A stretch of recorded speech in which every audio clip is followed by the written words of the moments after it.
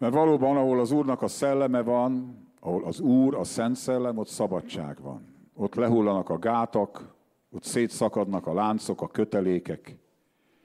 És az embernek lehetősége van arra, hogy Isten ismeretére jusson. Igazából Isten tiszteletet azért érdemes tartani, mert együtt lehetünk Istennel. Istennek a megismerésében tudunk előrébb jutni, hogy szót hallunk a szájából, és együtt vagyunk vele, amikor imádjuk őt. Ez fantasztikus nagy kiváltság.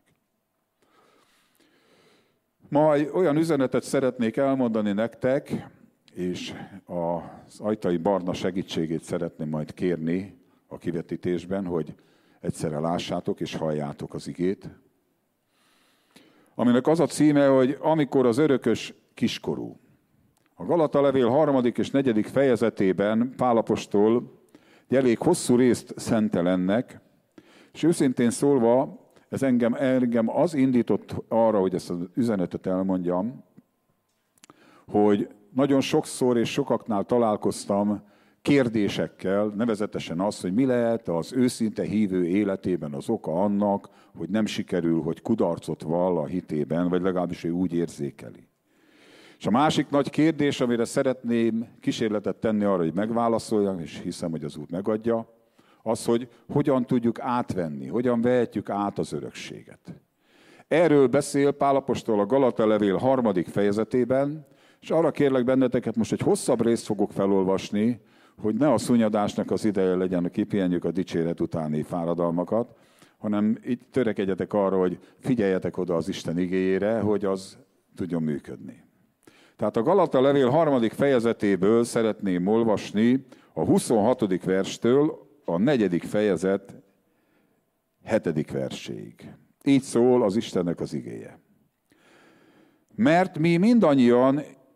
ti mindannyian, és mi mindannyian Isten fiai vagytok a Krisztus Jézusban való hitetek által. Kérdésem, hányan vagytok itt, most torna gyakorlat következik, akik hiszitek azt, hogy a názáreti Jézus a Krisztus? Pál apostol azt mondja, ezért, mert ezt hiszed, te az élő Istennek a fia vagy. Oké? Meg tudunk ebbe egyezni? Tehát ti mindannyian Isten fiai vagytok, nem azért, mert valahol ezt más elrendelte volna, egyszerűen a Jézus Krisztusban való hitetek által. Mert akik Krisztusba keresztelkedtetek, Krisztust öltöztétek fel. Újabb kérdés. Hányan vagytok, akik belekeresztelkedtetek, újjászülettetek, egyé váltatok a kerességben Jézus Krisztussal? Pál apostol azt mondja, hogy belekeresztelkedtél és egyé váltál az újjászületéskor Krisztussal, sőt azt mondja, hogy Krisztust felöltöztétek. Jó? Egyé váltál Jézus Krisztussal? Isten fia vagy? El tudod ezt fogadni magadra nézvésre, vagy mindenki más, csak kivéve te? Te Isten fia vagy, és az újjászületéskor egyé váltál Jézus Krisztussal, felöltözted magadra őt. Ez nem attól függ, hogy milyennek tartod magad, vagy mit érzel, ezt Isten igéje mondja, ha hiszel Jézus Krisztusban, Isten fia vagy, ha újjászülettél, felöltözted magadra őt, és egyé váltál vele. Hogy ebből mennyi valósul meg az érzelmi, meg az intellektuális, meg az egyéb természetes szinteken, arról később itt szó esik. Nincs se zsidó, se görög, nincs szolga, se szabad, nincs férfi, se nő, mert ti mindannyian egyek vagytok Krisztus Jézusban. Tehát nincsen különbség az ostoba és az okos, az egyetemi professzor és a hajléktalan, a görög és a zsidó, a roma és a magyar. Nincs különbség, hanem akik Krisztusba keresztelkedtünk, Isten fiai vagyunk, és őt öltöztük fel.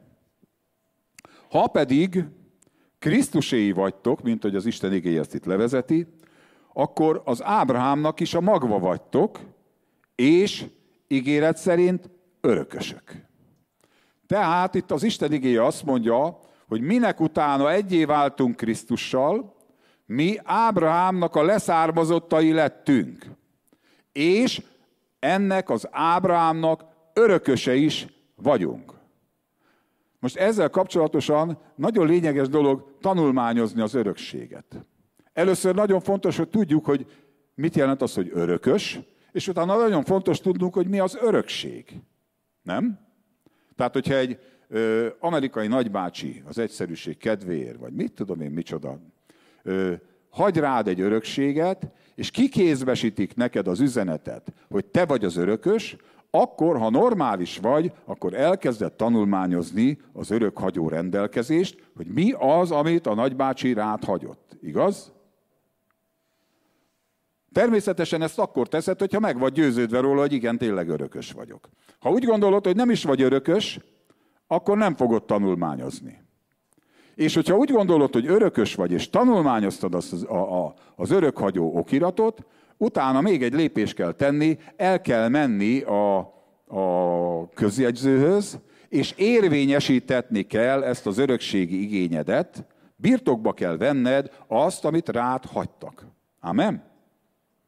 Volt egy ember, én csak hallottam róla, vagy olvastam róla, aki nem tudott olvasni, egy koldus volt, nem tudott olvasni, és borzasztó nagy szegénységben élt. És volt egy ilyen kis szatyőrje, meg mindenféle kis kütyüje, szütyüje, és abban őrizgette az aprócska kis kincseit. És az idős korában ez az ember meghalt, és akkor megnézték, hogy mi van a szatyrában. És ott volt a szatyrában, képzeljétek el, egy nagyon szép kis dokumentum, ami azt tartalmazta, hogy ő valami rendkívüli örökséget kapott, csak ő neki erről fogalma se volt, és úgy élte el az életét, mint egy koldus. Pedig örökös volt. Volt öröksége, és örökös is volt. Na azért beszélek erről, mert úgy gondolom, hogy a jelenkori kereszténység hívő embereknek egy jó része ebben az állapotban leledzik. És az én üzenetemnek az a célja, hogy vedd már észre magad. Vegyük már észre magunkat, mint a Lion Kingben. Tudod? Ez az oroszlán király. Már kicsi oroszlán volt, mindenki mondta, hogy menj arrébb, öcsi, és akkor felnőtt az oroszlán. És kinőtt a sörénye. De hát ő nem tudta. És egy ilyen rendes, nagy benga oroszlán lett. És egyszer csak oda ment valami víztükörhöz, és így belenézett. És a tükörben meglátta, hogy hát ő végül is nem egy zebracsikó, hanem egy oroszlán, egy király. Észrevette, hogy kicsoda, és onnantól kezdve elkezdett úgy viselkedni. Na, olvassuk tovább akkor az igét. Tehát Ábrahám magva vagytok, és ígéret szerint örökösök.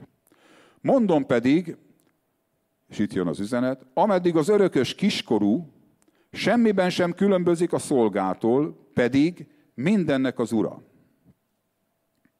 Hanem gyámok és gondviselők alatt van az atyától rendelt ideig. Ó, Istenem! No, ezt akkor egy kicsit mindjárt megyünk tovább, de itt megállunk egy picit. Tehát abban meg tudunk egyezni, hogy a Jézus Krisztusba vetett hitünk és az újjászületésünk által Isten fiai lettünk. És abban is meg tudunk egyezni, hogy örökösök vagyunk. Akkor most nézzük meg azt, hogy mi az, hogy örökös.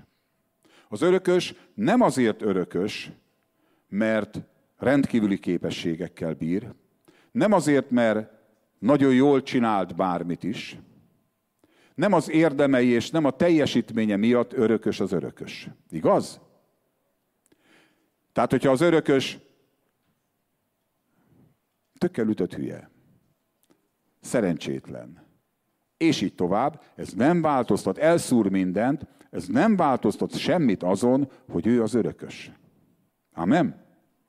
Tehát az, hogy te örökös vagy, az nem attól függ, hogy mi a te teljesítményed, nem attól függ, hogy mik az érdemeid, nem attól függ, hogy milyen képességekkel rendelkezel.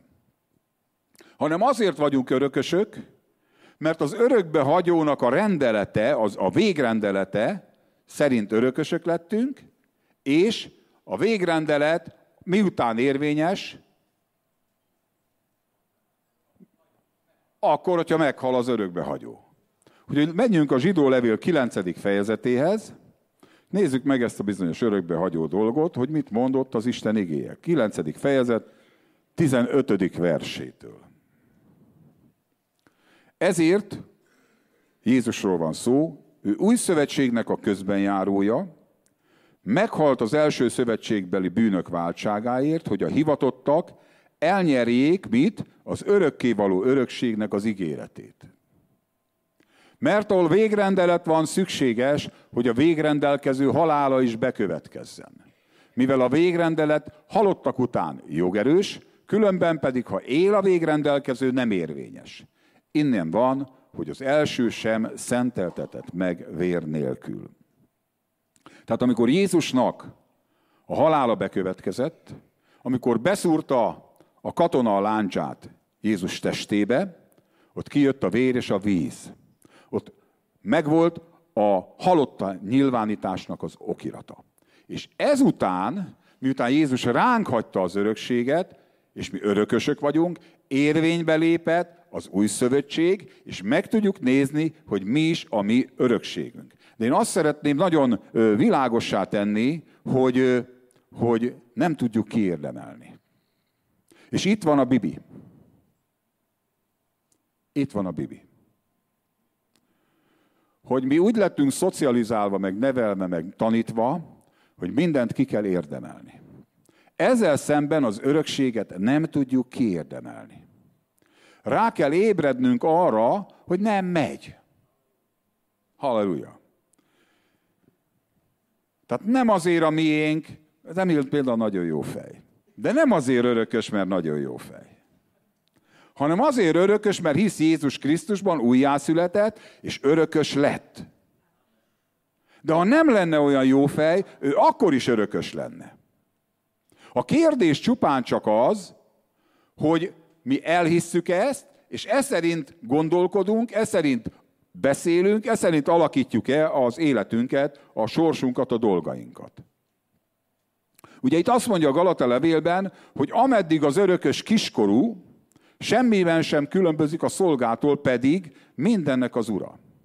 Na most, amikor az örökös erőlködik, rágörcsöl, be akarja bizonyítani azt, hogy ő méltó az örökségre, akkor igazából mit csinál?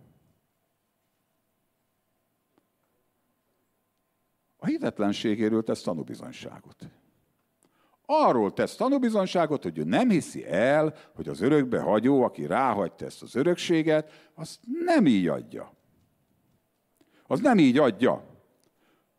És tudom, hogy nehéz, mert mi szeretjük ezeket a dolgokat megcsinálni. De értsétek meg, hogy nem tudjuk megcsinálni. A kapituláció az a legnehezebb nekünk, embereknek.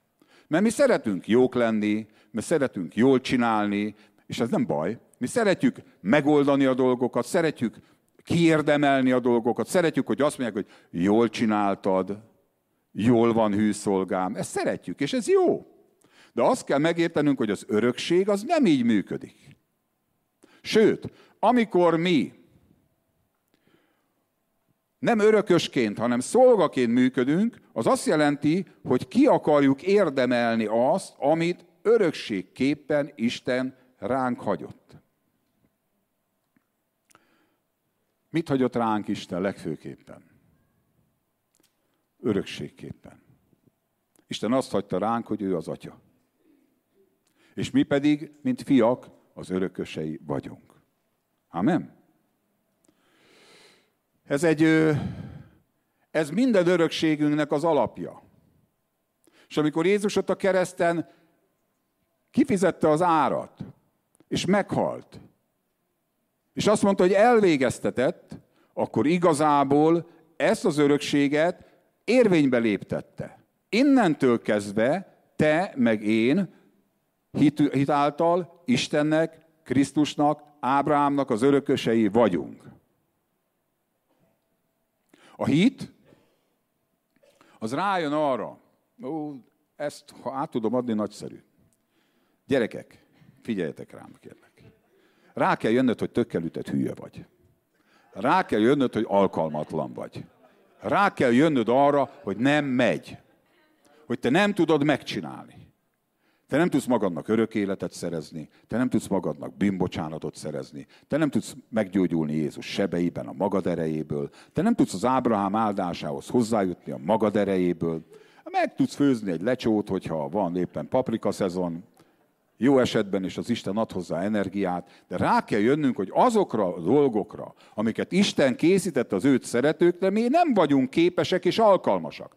És amikor erre az ember ráébred, és rájön arra, hogy még autót szerelni se tud a maga erejéből, csak ránéztem a Jánosra, akkor kezd az Istennek az öröksége működni az ő életében. Én láttam olyat, ismerek egy olyan háziasszonyt, nem a feleségem, Isten áldja meg Julikát, aki azt gondolta saját magáról, hogy remek háziasszony, és egyszer csak olyan helyzet állt elő, hogy a legelemibb dolgot nem tudta megcsinálni. És akkor rájött, hogy semmit sem tehetünk ő nélküle. A bölcsességnek a kezdete, amikor az ember rájön arra, hogy szüksége van az Istenre ilyen módon is. Most ez a belépő, ez a szoba az, amikor a hit ezt belátja, hogy ő neki cselekedetek nélkül, az örökösi pozíciójából az Isten önmagában, érted? Önmagában azért, mert hiszel a fiában, téged megáld.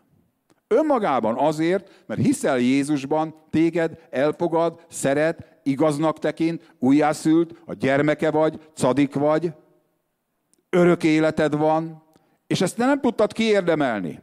És amikor ez ott belül megtörténik az emberben, ez a változás, ez az újjászületés, akkor az ember elkezdi élvezni azt, amiért eddig erőlködött. Ugye azt mondja, hogy amikor az örökös kiskorú. A kiskorú az én véleményem szerint az azt jelenti, az ugyanaz, mint a szolga. Nincs tudatában annak, hogy kicsoda ő Krisztusban. Nincs tudatában annak az igazságnak, hogy Isten egy atya, és mi pedig Krisztusban a fiai lettünk. Hanem az a gondolkodás, egyébként az egész kereszténység nagy része az én látásom szerint ebben az állapotban van jelenleg, azt gondolja, hogy Isten egy hatalmas, rettenetes, félelmetes, dicsőséges, szent és igazságos Isten, és én pedig örülhetek, hogy a szolgája lehetek. De ez a jelenlegi helyzetben nem elegendő, nem igaz. A szolga, azt mondja Jézus a János evangéliumának a 15. fejezetében, 14-től 16. versig, hogy a szolga nem tudja, hogy mit cselekszik az ő ura. De ti az én barátaim vagytok, és a barátaimnak megjelentem azt. Kirakta a Barna? Kirakta, akkor... Ti az én barátaim vagytok, ha azokat cselekszitek, amiket én parancsolok nektek. Nem mondalak titeket többé szolgáknak, mert a szolga nem tudja, mit cselekszik az ura. Értitek? A szolgának egy olyan viszonya van az urával, hogy ő egy alkalmazott. Ő egy fizetésért dolgozik. Ő neki ott az érdemeivel kell elérnie azt, hogy ő megkapja a fizetést. Ti pedig a barátaimnak mondalak, mert mindazt, amit az atyámtól hallottam, tudtulattam nektek. Nem ti választottatok engem, én választottalak titeket, én rendeltelek titeket, hogy ti elmenjetek és gyümölcsöt teremjetek, és a gyümölcsötök megmaradjon, hogy akármit kértek az atyától, nem az Istentől, az atyától, akinek a fiai vagytok, és örökösei vagytok, és nem mint szolgák, hanem mint fiak kéritek, az én nevemben, azt megkapjátok. Óriási a különbség a szolga és a fiú között. Amíg a fiú kiskorú, az azt jelenti, hogy nem tudja, hogy kicsoda ő. Nincs tudatában, hogy kicsoda ő. Teljesítmény bérben van. Ki akarja érdemelni? Hitetlen vallásos erőlködéssel ki akarja érdemelni, és a saját igazságát akarja Istennek bebizonyítani, hogy méltó arra, hogy Isten megáldja. Nem vagy méltó rá. Halleluja. De, jaj. Ugye az egész kereszténységet arra nevelték, hogy legyél már végre jó. Én meg itt azt mondom, hogy nem tudsz jó lenni. Hanem az, aki benned van, az a Krisztus, akiben újjászülettél, az a Szent Szellem, aki benned van, az hitáltal egybe kapcsol Krisztussal, és egyszerűen belülről elkezdesz jó lenni. De nem azért, mert akarod, meg nagyon erőlködsz, meg gyötrődsz rajta, hanem azért, mert annak a szelleme van benned, aki Jézus feltámasztotta a halálból, és ugyanaz a Szent Szellem kijelenti Krisztust.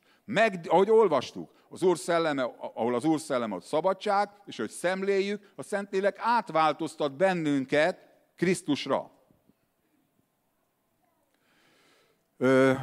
Tudom, hogy itt most azt mondjátok, vagy legalábbis vannak, akik azt mondják, hogy jó, de nekem meg kell oldanom bizonyos dolgokat, el kell végeznem bizonyos dolgokat, senki nincs, aki helyettem a vállalkozásomat megoldja, senki nincs, aki helyettem a gólt belövi, vagy mit tudom én, megoldja azt a feladatot, amit nekem meg kell oldani.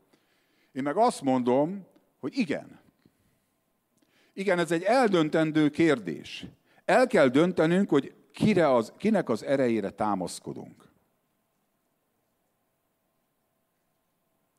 Például egy Isten tisztelet esetében. Mi marhára kitalálhatjuk, hogy mi legyen az Isten tiszteleten. És az lehet, hogy jó is. De én rájöttem arra, hogy amikor azt mondom, hogy nekem van egy elgondolásom, hogy így legyen, de Szent Szellem, kérlek, te vezesd, te kormányozd. Legyen meg az, amit te akarsz. Nem akarok én meghatározni olyan dolgokat, mert nem tudok. Én nem tudok olyan jó istentiszteletet csinálni, mint a Szent Szellem. Mert a Szent Szellem Isten, én meg egy ember vagyok. Legfeljebb azt tehetem, hogy eldöntöm, hogy mire támaszkodom. Amikor ott van előtted egy kérdés, egy helyzet, amikor összeomlik a világ, mert a lakásügyben is katasztrófa van. És az ember először kétségbe esetten nyúl fűhöz, fához, meg mindenhez, hogy megoldja azt a feladatot, azt a problémát. És ezzel nincs baj, mert amit te megtehetsz, azt tedd meg. De ha közben eszedbe jut az, hogy te mellékesen Isten fia vagy és örökös vagy, és kérsz Istentől bölcsességet arra a helyzetre, amiben te vagy, és megemlékezzel, hogy ő szemrehányás nélkül ígéri Jakab által, adja a bölcsességet mindenkinek, aki tőle kéri. Na azt mondja, hogy de kérje azzal a hittel, nem mint szolga, hogy kiérdemli, hanem mint fiú, mint örökös. Tehát a hit belátja ezt a helyzetet, és felnéz Istenre. Leveszi a tekintetét a körülményekről, leveszi a tekintetét önmagáról, a saját képességeiről, teljesítményéről, érdemeiről, vagy kudarcairól, saját magáról, és azt mondja, nekem rád van szükségem, én abban bízom, hogy te, mint fiadat, mint örökösödet, bevezetsz engem abba az áldásba, bevezetsz abba a hitbe, bevezetsz abba a gyógyulásba, amit te nekem örökség szerint már nekem adtál. A római levél 4. fejezetében a 18-tól 22-ig azt olvassuk, hogyha kiteszi a Barna, akkor én nem lapozom a Bibliámat. Ábrahámról szól az az ige, azt mondja, hogy Ábrahám megvan. Hitében erős lévén, 19. Hitében erős lévén nem gondolt az ő már elhalt testére, mint egy 100 esztendős lévén, sem a sárának elhalt méhére. 18. vers. A reménység ellenére reménykedve hitte, hogy sok népnek atyjává lesz, az szerint, amint megmondatott, így lesz a te magod. Tehát ott volt egy ember, aki magtalan volt, a felesége már meddő volt, és kapott egy ígéretet Istentől, hogy születni fog egy gyerek. Tehát a teljes lehetetlent. És azt mondja, a hitében erős lévén nem gondolt az elhalt testére, a körülményekre, sem a sárának az elhalt méhére. Az Isten ígéretében nem kételkedett hitetlenséggel, hanem erős volt a hitben, kitartott a hitben, és itt jön, amit én szeretnék mondani, dicsőséget adott Istennek.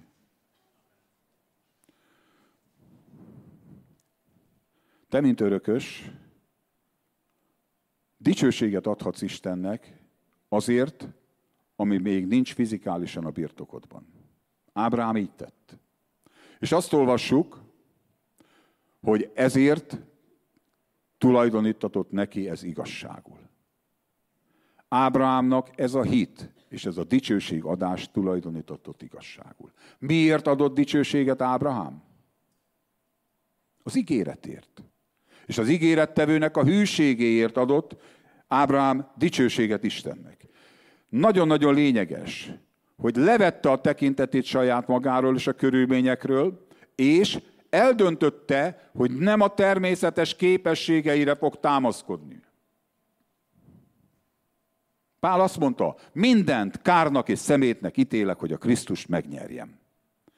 Pál egy rendkívül intelligens, jól képzett, görög, római, zsidó, tanult ember volt, és azt mondta, mindent kárnak és szemétnek ítélek, azért, hogy a Krisztust megnyerjem. Tehát itt valami egész furcsa dologról van szó, nevezetesen arról, hogy te örökös vagy, van egy örökséged, és ezt az örökséget úgy tudod átvenni, hogy elhiszed azt, hogy örökös vagy, és dicsőséget adsz Istennek. Elkezded dicsérni azért Istent, ami az ígéret szerint a tiéd, de aminek még nem vagy a birtokosa. Még természetes szinten nem birtoklod. Most akkor dicsérni kell Istent azért, hogy meggyógyultam Jézus sebeiben? Igen. Ez az örökségünknek a része. Dicsérni kell Istent azért, amikor anyagilag nehézségek között vagyunk, és megemlékezünk, hogy az én Istenem pedig betölti minden szükségemet dicsőségesen az ő felséges gazdagsága szerint Jézus Krisztusban. És amikor a nyomorúság között elkezdesz dalt énekelni Istennek, akkor mi történik? Jön az Istennek a szabadítása. Jön! Jön az Istennek a szabadítása. Jött a sárának a gyerek.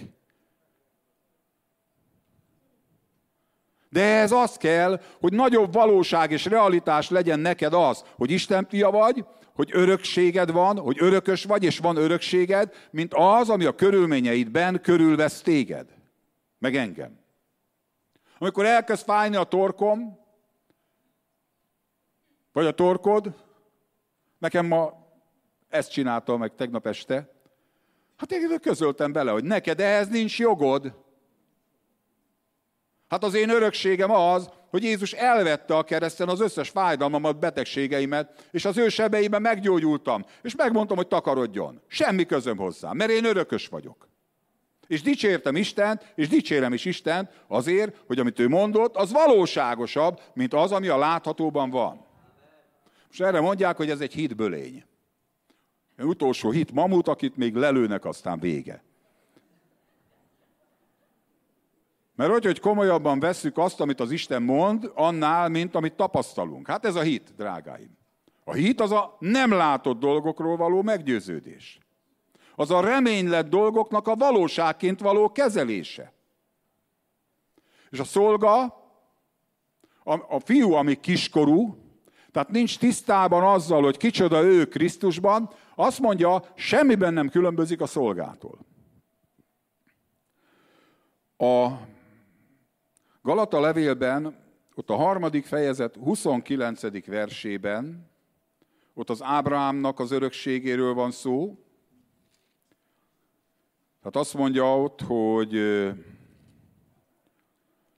ha pedig Krisztusé vagytok, az Ábrahám magva vagytok, és ígéret szerint örökösök. Minek az örökösei?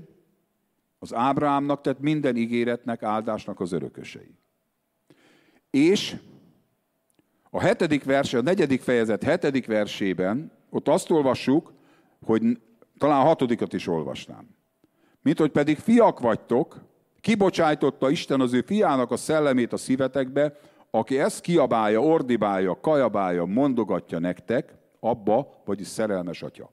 Mit csinál a Szentlélek? Állandóan azzal dörömböl a te lelkedben, a szívedben, értsd már meg, hogy Isten fia vagy, és Isten neked egy szerelmetes abba édesapád. Abba szerelmetes atya, ezt mondogatja, ezt terültesz bizonyságot. És ezért tudod, mi történik? Az történik a hívőkben, hogy megy folyamatosan a dicséret. Múlt hét kedden volt egy dicsőítő összejövetel, remekül jó volt, nagyszerű volt, csodálatos volt, és egyszerűen azzal vettük észre magunkat, hogy mindenkiben, szerintem benned is, akiben ott van a Szentlélek, állandóan ott bugyognak az élő vizek, állandóan szól, mint egy CD lejátszóban ott megy a dicséret. Hányan tapasztaljátok ezt. Odafigyelsz, belül valami dal szól benned. Én bennem is. Állandóan. És az a helyzet, hogy nem unom. Én például nem tartok az autóban ilyen CD lejátszót, mert bennem van. Akkor minek az autóba? Csak elvonná a figyelmemet arról, amit a Szentlélek bennem játszik. És azt mondja itt a 7. versben, ezért nem vagy többé szolga, hanem fiú. Ha pedig fiú, Istennek az örököse. Kinek az örököse vagy? Na, Peti, kinek az örököse vagy? Istennek az örököse Krisztus által. Jézus Krisztusban Istennek minden ígérete igen és ámen lett. Hát ezen gondolkodja, hogy mondani szoktam, ne a körömgombádon. Istennek az örököse vagy. De azt értsd meg, hogy amíg kiskorú vagy, amíg nem így gondolkodsz magadról, addig ugyanolyan vagy, mint a szolga lennél. És amikor erőlködsz azon, hogy kiérdemeljed azt, hogy megfeleljél, hogy a teljesítményeddel, hogy addig ugyanolyan vagy, mint egy szolga. És az örökség távolról integet. Mert a szolga az bérbe, teljesítmény bérbe van alkalmazva. Tehát te nem vagy többé szolga, hanem fiú, és Istennek örököse. De erről embert nem nagyon tud meggyőzni, erről csak a Szent Szellem tud meggyőzni minket. Ez az örökségünk, a mi örökségünk az, amit Jézus a kereszten azt mondta, hogy elvégeztetett. Ott van az örökség. A te örökséged az üdvösség, az örök élet. A mennybe fogsz menni. Oda fogsz érkezni. Ott neked egy jó helyed van. Jézus azt mondta, elmegyek és helyet készítek neked. Fel vagy ültetve a mennybe.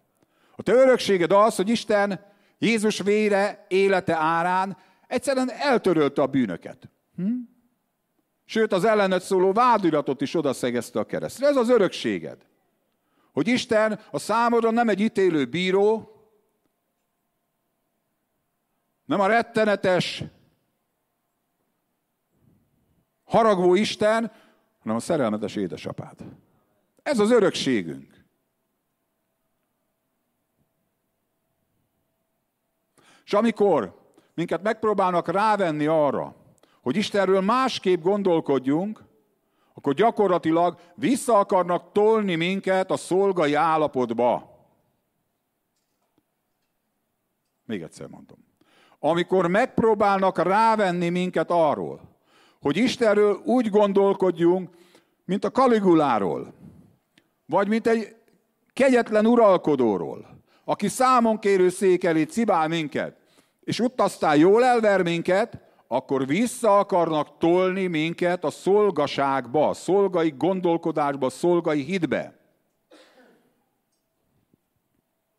De erre még visszatérünk. Azt mondja, hogy az örökségünkben benne van a fiúság, benne van az Ábrahámnak minden áldása, benne van az, hogy cadikok, igazak vagyunk. És nekem nagyon kedvenc igém az 1 Mózes 22, 16-tól 17-ig, mindjárt kiteszi már kinn is van.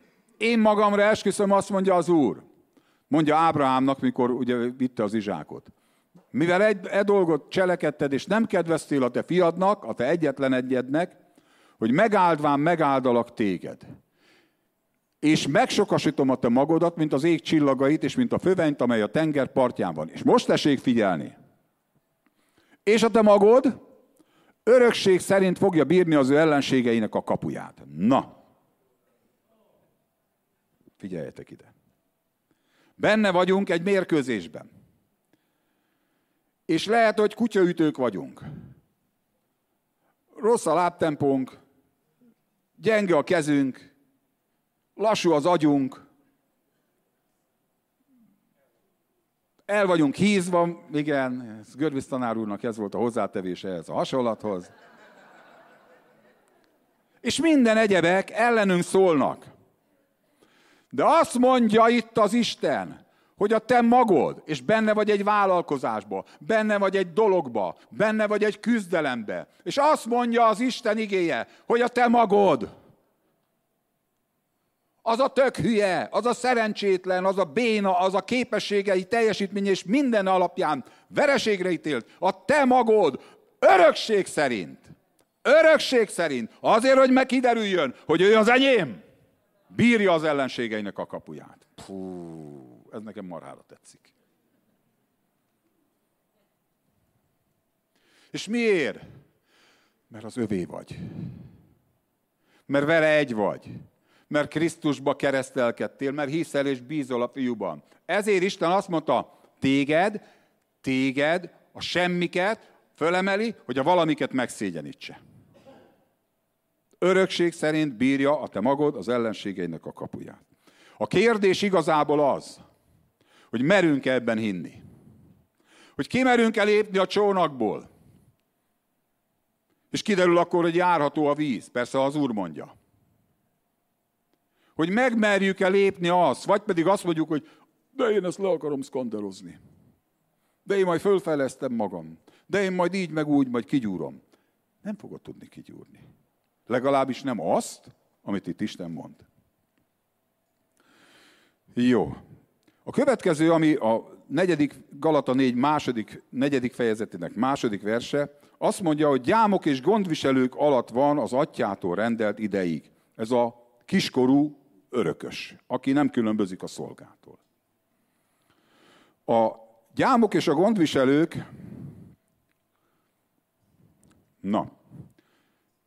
amikor nincs meg a személyes kapcsolat, az atya-fiúi személyes kapcsolat, mire van szükség akkor?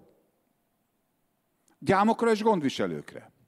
Szabályokra, törvényekre, rendelkezésekre, vallásos szokásokra.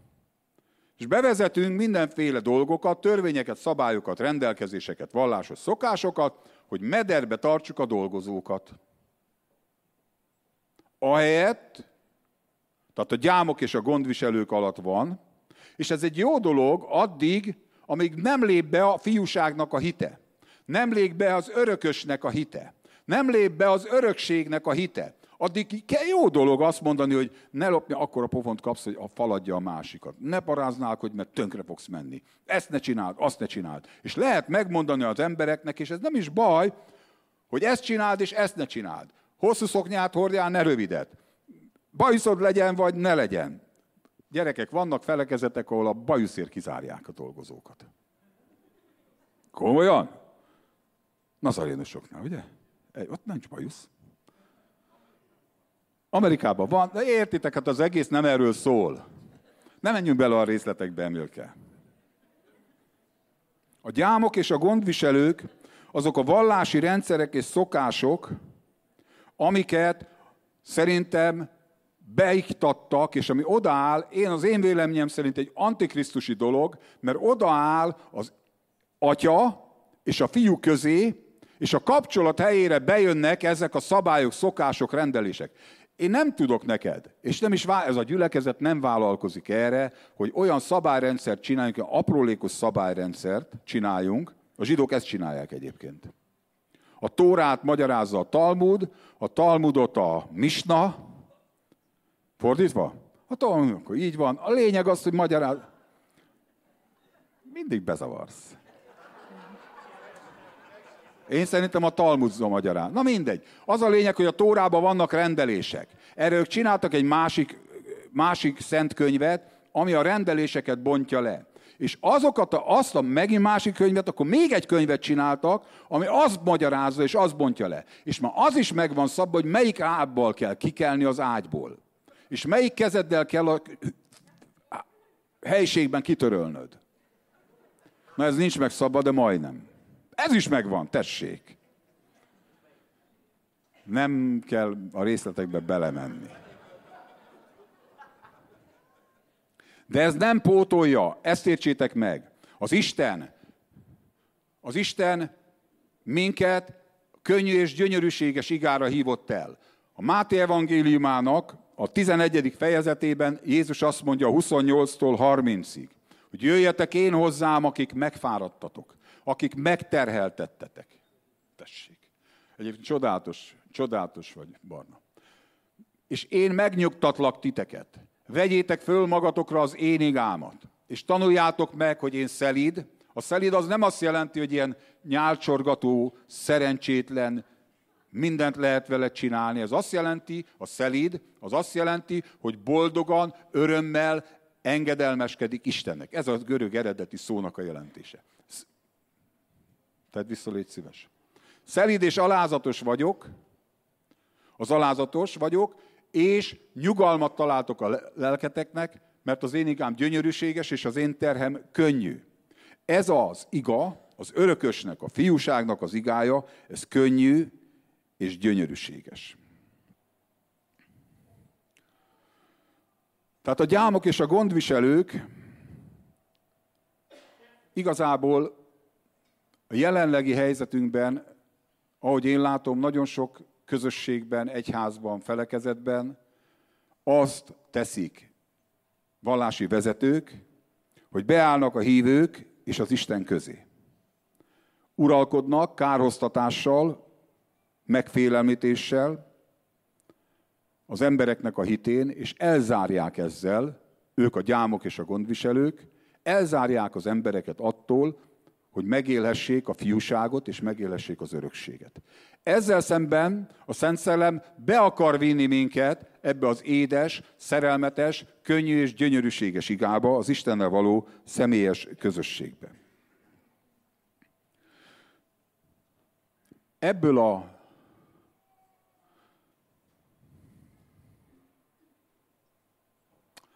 a csapdából a Galata levél megmondja, hogy mi a megoldás. 4. fejezet 6. versében azt mondja, fiak vagytok, kibocsájtotta Isten az ő fiának a szellemét a szívetekbe, azt kiabálja, hogy Abba, Atya, ezért nem vagy többé szolga, hanem fiú, ha pedig fiú, Istennek örököse és a Krisztus által.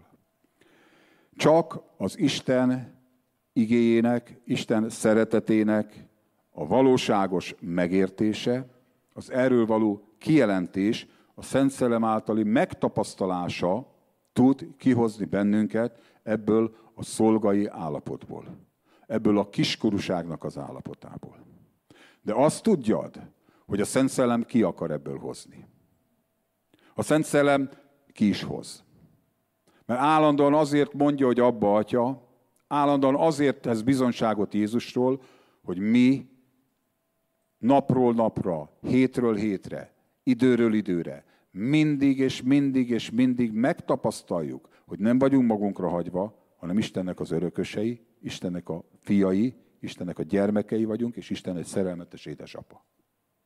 Tehát igazából az Isten szeretetének a megértése, Szent Szellem által való megtapasztalása, ennek a kijelentése tud kihozni minket ebből a nyomorúságos állapotból, amikor a fiú, a kiskorú fiú semmiben nem különbözik a szolgától. De a Szentlélek ezt teszi. Most is éppen. Az 1 János 4, 16-18-ban a következőt olvassuk. És mi megismertük és elhittük az Istennek irántunk való szeretetét. Az Isten szeretet, aki szeretetben marad, Istenben marad, és Isten is ő benne. Ezt természetesen úgy magyarázzák a károsztató oldalról, hogy rohadtul kell igyekezned, hogy benne maradjál a szeretetben. De itt nem erről szól a történet, hanem aki el tudja hinni azt, hogy az Atya feltétlenül szereti őt. Aki benne marad ebben a hitben, hogy az Isten feltétlenül szeret téged. Azzal lesz teljessé a szeretet közöttünk, hogy bizodalmunk van az ítélet napjához, és itt egy nagyon fontos mondat jön, mert amiképpen ő van, úgy vagyunk mi is ebben a világban. Tehát egy azonosulásról beszél, amit szintén a Szent Szellem hoz létre. A szeretetben nincsen félelem. Sőt, a teljes szeretet, és ugye a Róma levél 5. fejezete azt mondja, hogy Istennek a szeretete a Szent Szellem által töltetett ki a szívünkbe, kiűzi a félelmet. Mert a félelem gyötrelemmel jár, aki pedig fél, nem lett teljessé a szeretetben. Tehát az Istennek a szeretete kiűzi a félelmet. Biztonságba helyezi a lelkedet. Megerősít abban az identitásban, amiről megegyeztünk, hogy Isten fia vagy, újjászülettél, felöltözted a Krisztust, és örökös vagy. De ahhoz, hogy ez megtörténjen, Ez megtörtént. Ahhoz, hogy ebben a hitben stabilan megálljál, ezt neked gondoznod kell. Ezzel neked foglalkoznod kell. Ezzel neked imádkoznod nem is kell, lehet. Ezért dicsérheted az Urat, és időt tölthetsz Istennel, hogy ezek az igazságok kijelentett meggyőződésé valósággá váljanak. És igazából ennek a szeretetnek a nagysága, mértéke, hosszúsága, mélysége, magassága, ezt a kereszt jelenti ki. Úgyhogy kénytelenek vagyunk visszamenni Jézus Krisztusnak a kereszt áldozatához. Nem kénytelenek vagyunk, a kereszt jelenti ki, hogy kicsoda neked az Isten. A kereszt jelenti ki, hogy kicsoda vagy te az Istennek. Nekem az elmúlt időszakban egy nagyon komoly kijelentés volt az, amit a Szentlélek mutatott, már beszéltem nektek, de most ismét erről szeretnék beszélni, hogy amikor Jézus ott függött a kereszten, akkor azt mondta, hogy Atyám, bocsáss meg nekik, mert nem tudják, hogy mit cselekszenek. És én úgy gondolom, úgy hiszem, ez nyilvánvaló az igéből, hogy Jézus a kereszt áldozata, megváltása, ez Istennek az örök tervében benne volt. Isten odaadta a fiát miértünk. Jézus önként jelentkezett és vállalta, hogy minket megvált és kivásárol. A bűn és a halál törvénye alól, az átkok alól, a sötétség hatalmából, ahogy a Kolosse levél mondja, és az 1 Péter 1, 18-19-ben az őseinktől örökölt hiába való életből ki lettünk vásárolva Jézusnak a vére által.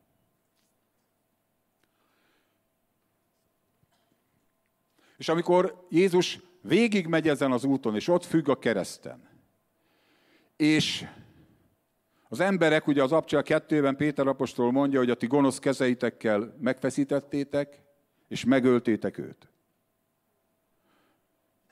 És Jézus ott függ a kereszten, és megszólal, hogy Atyám, bocsáss meg nekik, mert nem tudják, mit cselekszenek. Akkor már leköpték, megostorozták. Pont azok, akikért jött. Pont azok gúnyolták, és mondták neki, és úgy hiszem, hogy az ördög energizálta az egész dolgot, hogy gyere le a keresztről, és akkor majd hiszünk neked. Ha Isten fia vagy, akkor gyere le.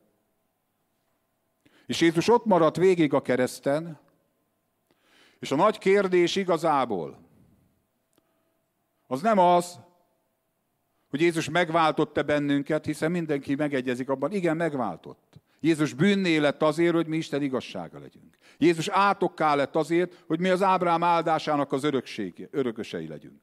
Jézus a fájdalmak férfia és betegség ismerője lett, hogy mi az ő sebei által meggyógyuljunk. De az Istennek a szeretete az volt, hogy Jézus ott maradt a kereszten. Az Atyának a szeretete az volt, hogy nem állította le az egészet.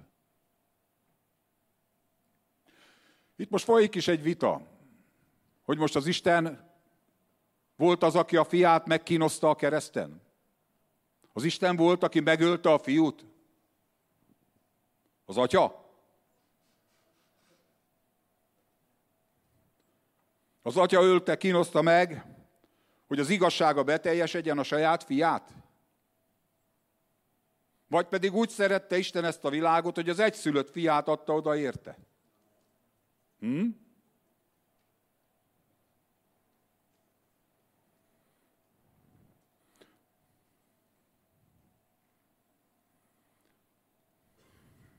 Az Isten haragját sújtott le a fiúra, Jézusra. Helyettünk. Az Isten annyira dühös volt ránk emberekre, hogy agyonverte a saját fiát.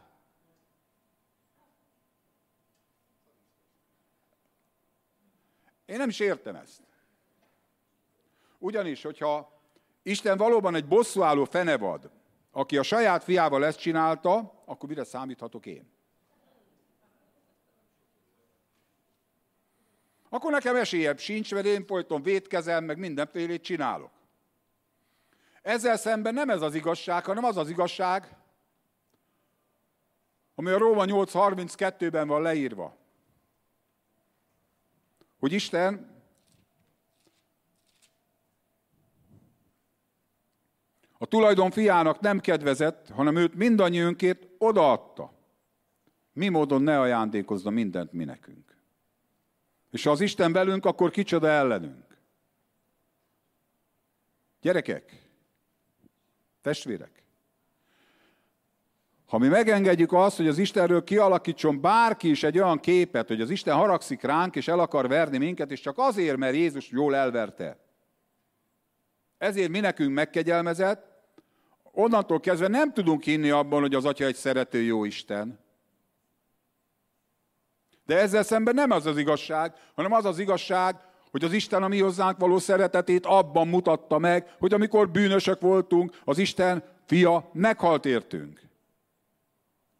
És akkor ennyire szeretett minket. A kereszt az Isten szeretetéről szól. A keresztre ránézel, és ott van a fiú. És a fiút gyalázzák, gyilkolják, megostorozzák, leköpik, azt mondják inkább a Barabbást. Inkább nem királyunk, hanem császárunk van nekünk. Feszíts meg! És ott függ az Isten fia. És az atya nézi a saját fiát, és a fiú ott van, és mint a bárány, aki a mészárszékra viszik, nem nyitja ki a száját. És én úgy gondolom, hogy marhára elege volt, bocsánat a kifejezésére, nagyon elege volt az atyának ebből az egészből. Én így képzelem el. És úgy volt az atya, hogy most fölkelek, és véget vetek ennek a förtelmes gazemberségnek, amit folyik itt. Mert az ördög kínoszta, gyötörte a fiút. És kínoszta, és gyötörte azért, hogy leálljon a megváltás. Hogy meghiúsuljon a megváltás. Hogy azt mondja Jézus, hogy na jó, elég volt, lejövök. Vagy azt mondja az atya, nem csinálhatjátok ezt a fiammal. Vége ennek. És akkor én úgy gondolom, hogy az atya vett egy nagy levegőt. Ez az én gondolatom. És a fiú észrevette, hogy az atya mindjárt föláll, és akkor véget ér az emberiségnek a története. És akkor a fiú megszólalt, és azt mondta az atyának, holott tudta, hogy az atya meg akarja bocsájtani a bűnöket, hiszen pont ezért jött erre a világra. Az Isten báránya, hogy elvegye a világ bűneit. Akkor azt mondta az atyának, atyám, bocsáss meg nekik. Nem tudják, hogy mit cselekszenek. És ezért lehetünk mi itt. És ez a kereszt az atyának a szeretetéről szól. Irántunk és értünk. És a fiúnak a szeretetéről szól. Aki végigcsinálta és nem jött le. És azért tette ezt. A Róma 8.2-ben az van leírva, megírva, hogy a bűn és a halál hatalma alól, hogy megváltson, és átvigyen a Jézus Krisztusban való élet szellemének a törvénye alá. Mi át lettünk vive. Jézus Krisztusban való élet szellemének a törvénye megszabadított engem a bűn és a halál törvényéből. Jézusnak a vére, váltsága kivásárolt minket abból az elnyomott, szolgai, alávetett helyzetből, hogy bűn, büntetés. És most már nem ez az érvényes, hanem örökös vagy, fiú vagy, abba atyád van. És nem kell megfelelned. És nem kell nem a te teljesítményed. Sőt, azt tudom mondani, hogy amikor el vagyunk foglalva a saját teljesítményünkkel, ez az egyik legnagyobb akadály és csapda. Annak az elfogadására, hogy mi Istennek a fiai és örökösei vagyunk. Az 1 Péter 1.18-19-ben az van megírva, hogy nem aranyon, nem ezüstön, nem veszendő holmin, hanem Jézusnak a vére által lettünk kivásárolva. Az őseinktől örökölt, atyáinktól örökölt hiába való életből. Egyszerűen kilettünk vásárolva. Az a vér szövetséget kötött velünk. Azzal a vérrel Isten szövetséget kötött. Azért fogunk odajárulni az úrvacsorához, mert ez a szövetségnek az asztala. És Jézus vére megsemmisítette a bűnt, és minket, tökkel ütött, szerencsétlen, bűnös halál törvény alatt levő embereket beemelt Isten a saját gyerekeivé, és egy olyan szövetséget kötött velünk, amiben a bűneinkről többet meg nem emlékezik, és azt mondja, hogy nem fogja kiki azt mondani az atyafiának, gyere és ismerd meg az Isten, mert mi mindannyian személyesen megismerhetjük őt. És ezt akarják a gyámok meg a gondviselők ellopni. És vissza akarnak nyomni minket abba, hogy egy haragvó Isten van, aki bármikor lecsaphat ránk. Hát ezt, már bocsánat. Mert ő rájuk többet nem haragszom, azt mondja az Isten igéje. Visszavett az egész véve. Nincsen semmiféle károsztató ítélete Istennek azok ellen, akik Krisztus Jézusban vannak. Kicsoda károsztatja az Isten választottja, hogy mondja Pál? Isten? Hát ő nem, hiszen a fiát odaadta. Ő megigazít. Kicsoda kárhoztat? Jézus Krisztus? Kérdezi Pál. Hát ő nem. Hát ott van az Atya jobbján, és most is azért könyörög és esedezik, hogy mindezt megértsük, és mint örökösök és fiak, oda menjünk hozzá. Papa, itt vagyok. Jöttem az örökségért. És tudod, még egy nagy különbség van az örökös meg a szolga között. A szolga azzal van elfoglalva, hogy mit kaphat Istentől. Azzal van elfoglalva, hogy mit nyerhet ebből a kapcsolatból. Az örökös és a fiú pedig tudod, mivel van elfoglalva? Hogy abból, amit kapott Istentől, mit adhat. Azzal van elfoglalva, hogy tudja ezt a szeretetet megosztani. Hogy tudja átadni. Mert fiú és örökös. A tékozló fiúnak a bátyja ott van az apjánál, és azt mondja, hogy itt van, jön ez a kölök, ez a tékozló, aki eltékozolta a vagyont. Erről nem mondtam semmit.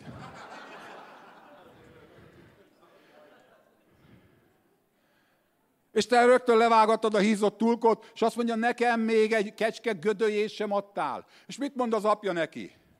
És ezt mondja neked is, drága, szeretett testvérem, aki még továbbra is abban vagy, hogy Isten nem bocsájt meg Isten haragszik, meg Isten a haragját verte el a fián, hát térj meg ebből. És értsd meg, hogy azt mondja neked az atya, fiam, mindenem a tiéd. Az összes gödölyét levághattad volna, mindenem a tiéd. És tudjátok, hogy miért folyik ez a folyamatos ekézés az egyház történelemben? Ábeltől a napjainkig. Ugye Káin Ábelről beszélek, meg a Saul Dávid, meg ezekről. Megmondta Jézus a János 16-ban. Azt mondta, a gyülekezetekből kirekesztenek titeket, és azt mindenféle gonosz dolgot fognak mondani ellenetek. Én érettem. És azt magyarázza ezt, azt mondja János 16, 1-2-ben, hogy azért teszik ezt, aki öldököl titeket, mind azt hiszi, hogy Isten tiszteletet cselekszik, azért teszik ezt, cselekszik veletek, mert nem ismerték meg se az atyát, se engem. Ez az oka. Drágáim, ez az oka. Azért megy itt az eretnekezéstől kezdve az összes dolog, mert egyszerűen, de az Isten majd jól megver téged. Hát engem nem.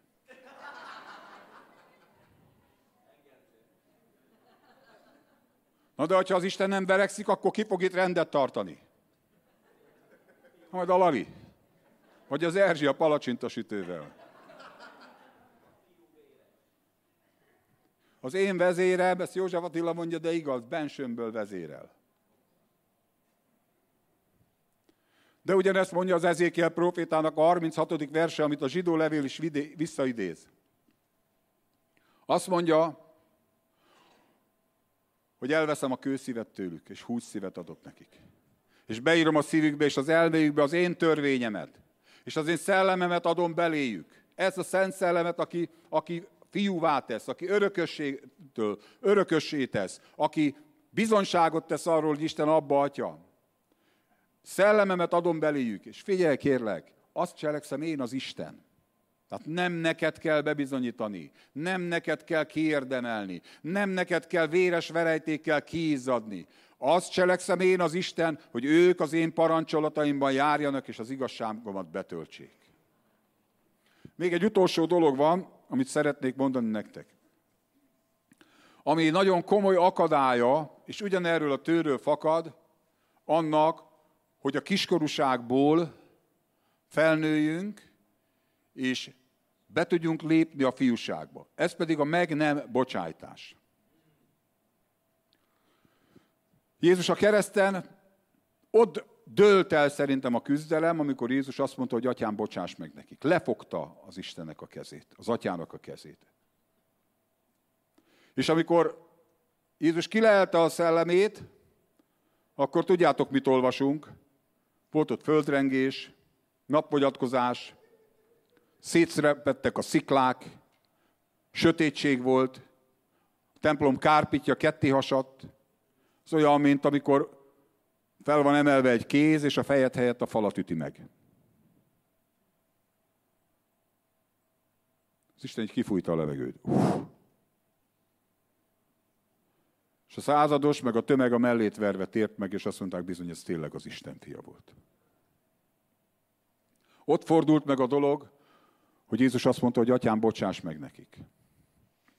A Máté evangéliumának a 6. fejezetében azt olvassuk a 12. verstől, nagyon ismert, hogy bocsáss meg a mi vétkeinket, amiképpen mi is megbocsájtunk azoknak, akik ellenünk vétkeztek.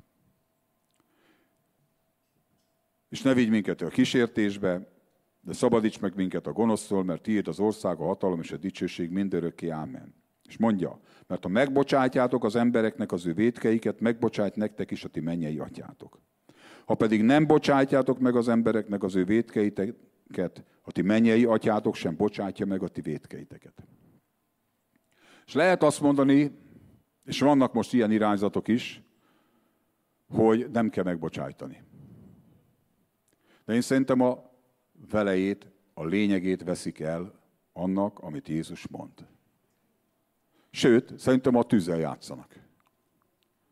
A Márk evangéliumának a 11. fejezetében ugyanerről beszél Jézus, amikor a hitről tanít, és azt mondja a 24. versben, amit könyörgésben kértek, higgyétek, hogy mindaz megnyeritek, és meg lesz nektek.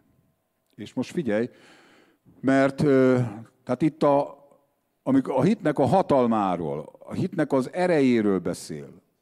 Higgyétek el, hogy már megnyertétek, és meg lesz nektek. És utána, ne felejtsük el, mivel folytatja.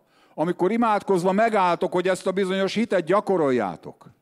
Bocsássatok meg, ha valaki ellen valami panaszotok van, hogy a ti mennyei atyátok is megbocsássa nektek a ti vétkeiteket.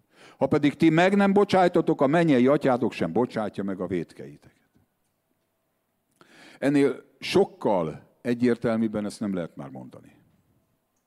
Sőt, a Máté evangélium 18. fejezetében arról beszél Jézus az adós szolga ügyében, hogy akinek az egyik szolgának elengedte a sokat, és akkor jött a kevéssel adós szolgája ennek, és az pedig követelte rajta, és azt mondta, hogy rázta, ott kényszerítette, hogy fizessen, és akkor a fülébe jutott a gazdának ez a dolog. Tehát a Máté 18-ban. Azt mondja, akkor előhívatta őt az ő ura mondván. 32. vers. Gonosz szolga, minden adóságodat elengedtem neked, mivel hogy könyörögtél nekem. Nem kellett volna neked is könyörülnöd a te szolgatársadon? Ahogyan én is könyörültem te rajtad? És megharagudott az ő ura, átadta a hóhérok kezébe, amíg megfizet mindent, amivel tartozik. Ekképpen cselekszik az én mennyei atyám is veletek, ha szívetekből meg nem bocsátjátok ki az ő atya fiának a vétkeit.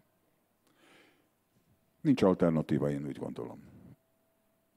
A megbocsájtás annak az embernek, akinek Isten megbocsájtotta a bűneit. És te tudod azt, hogy nem a képességeid, nem a teljesítményed miatt, hanem Jézus vére miatt te igaz ember lettél. És Isten megbocsájtott. Ezek után nekünk kötelességünk megbocsájtani azoknak, akik ellenünk vétkeztek. Amikor ezt kivesszük, akkor a kegyelemnek az evangéliuma helyére betesszük a kegyetlenségnek az evangéliumát. Amikor kivesszük az örököst, a fiúságot és az atya-fiúi kapcsolatot, és berakjuk oda a szolgát, a kiskorú fiút, a szolgát, és gyámok és gondviselőket, és azt mondjuk, hogy majd az Isten elintéz téged, és jó megfenyegetünk téged, és majd, ha kiérdemled, akkor mi egy olyan dolgot teszünk, ami Isten, és Isten őrizzen ettől, ami teljesen szembe megy azzal, amit Isten igéje mond. Most oda fogunk járulni az úrvacsorai asztalhoz, és én úgy hiszem, hogy mindazt, amit Jézus a kereszten elvégzett, mindaz, ami a mi örökségünk, az itt van ezen az asztalon. És amikor te ezt hittel veszed, nem mint szolga, hanem mint fiú, akkor ez be fog robbanni az életedbe, és ott fog működni. És akkor most átadom Görvisz tanár úrnak a mikrofont.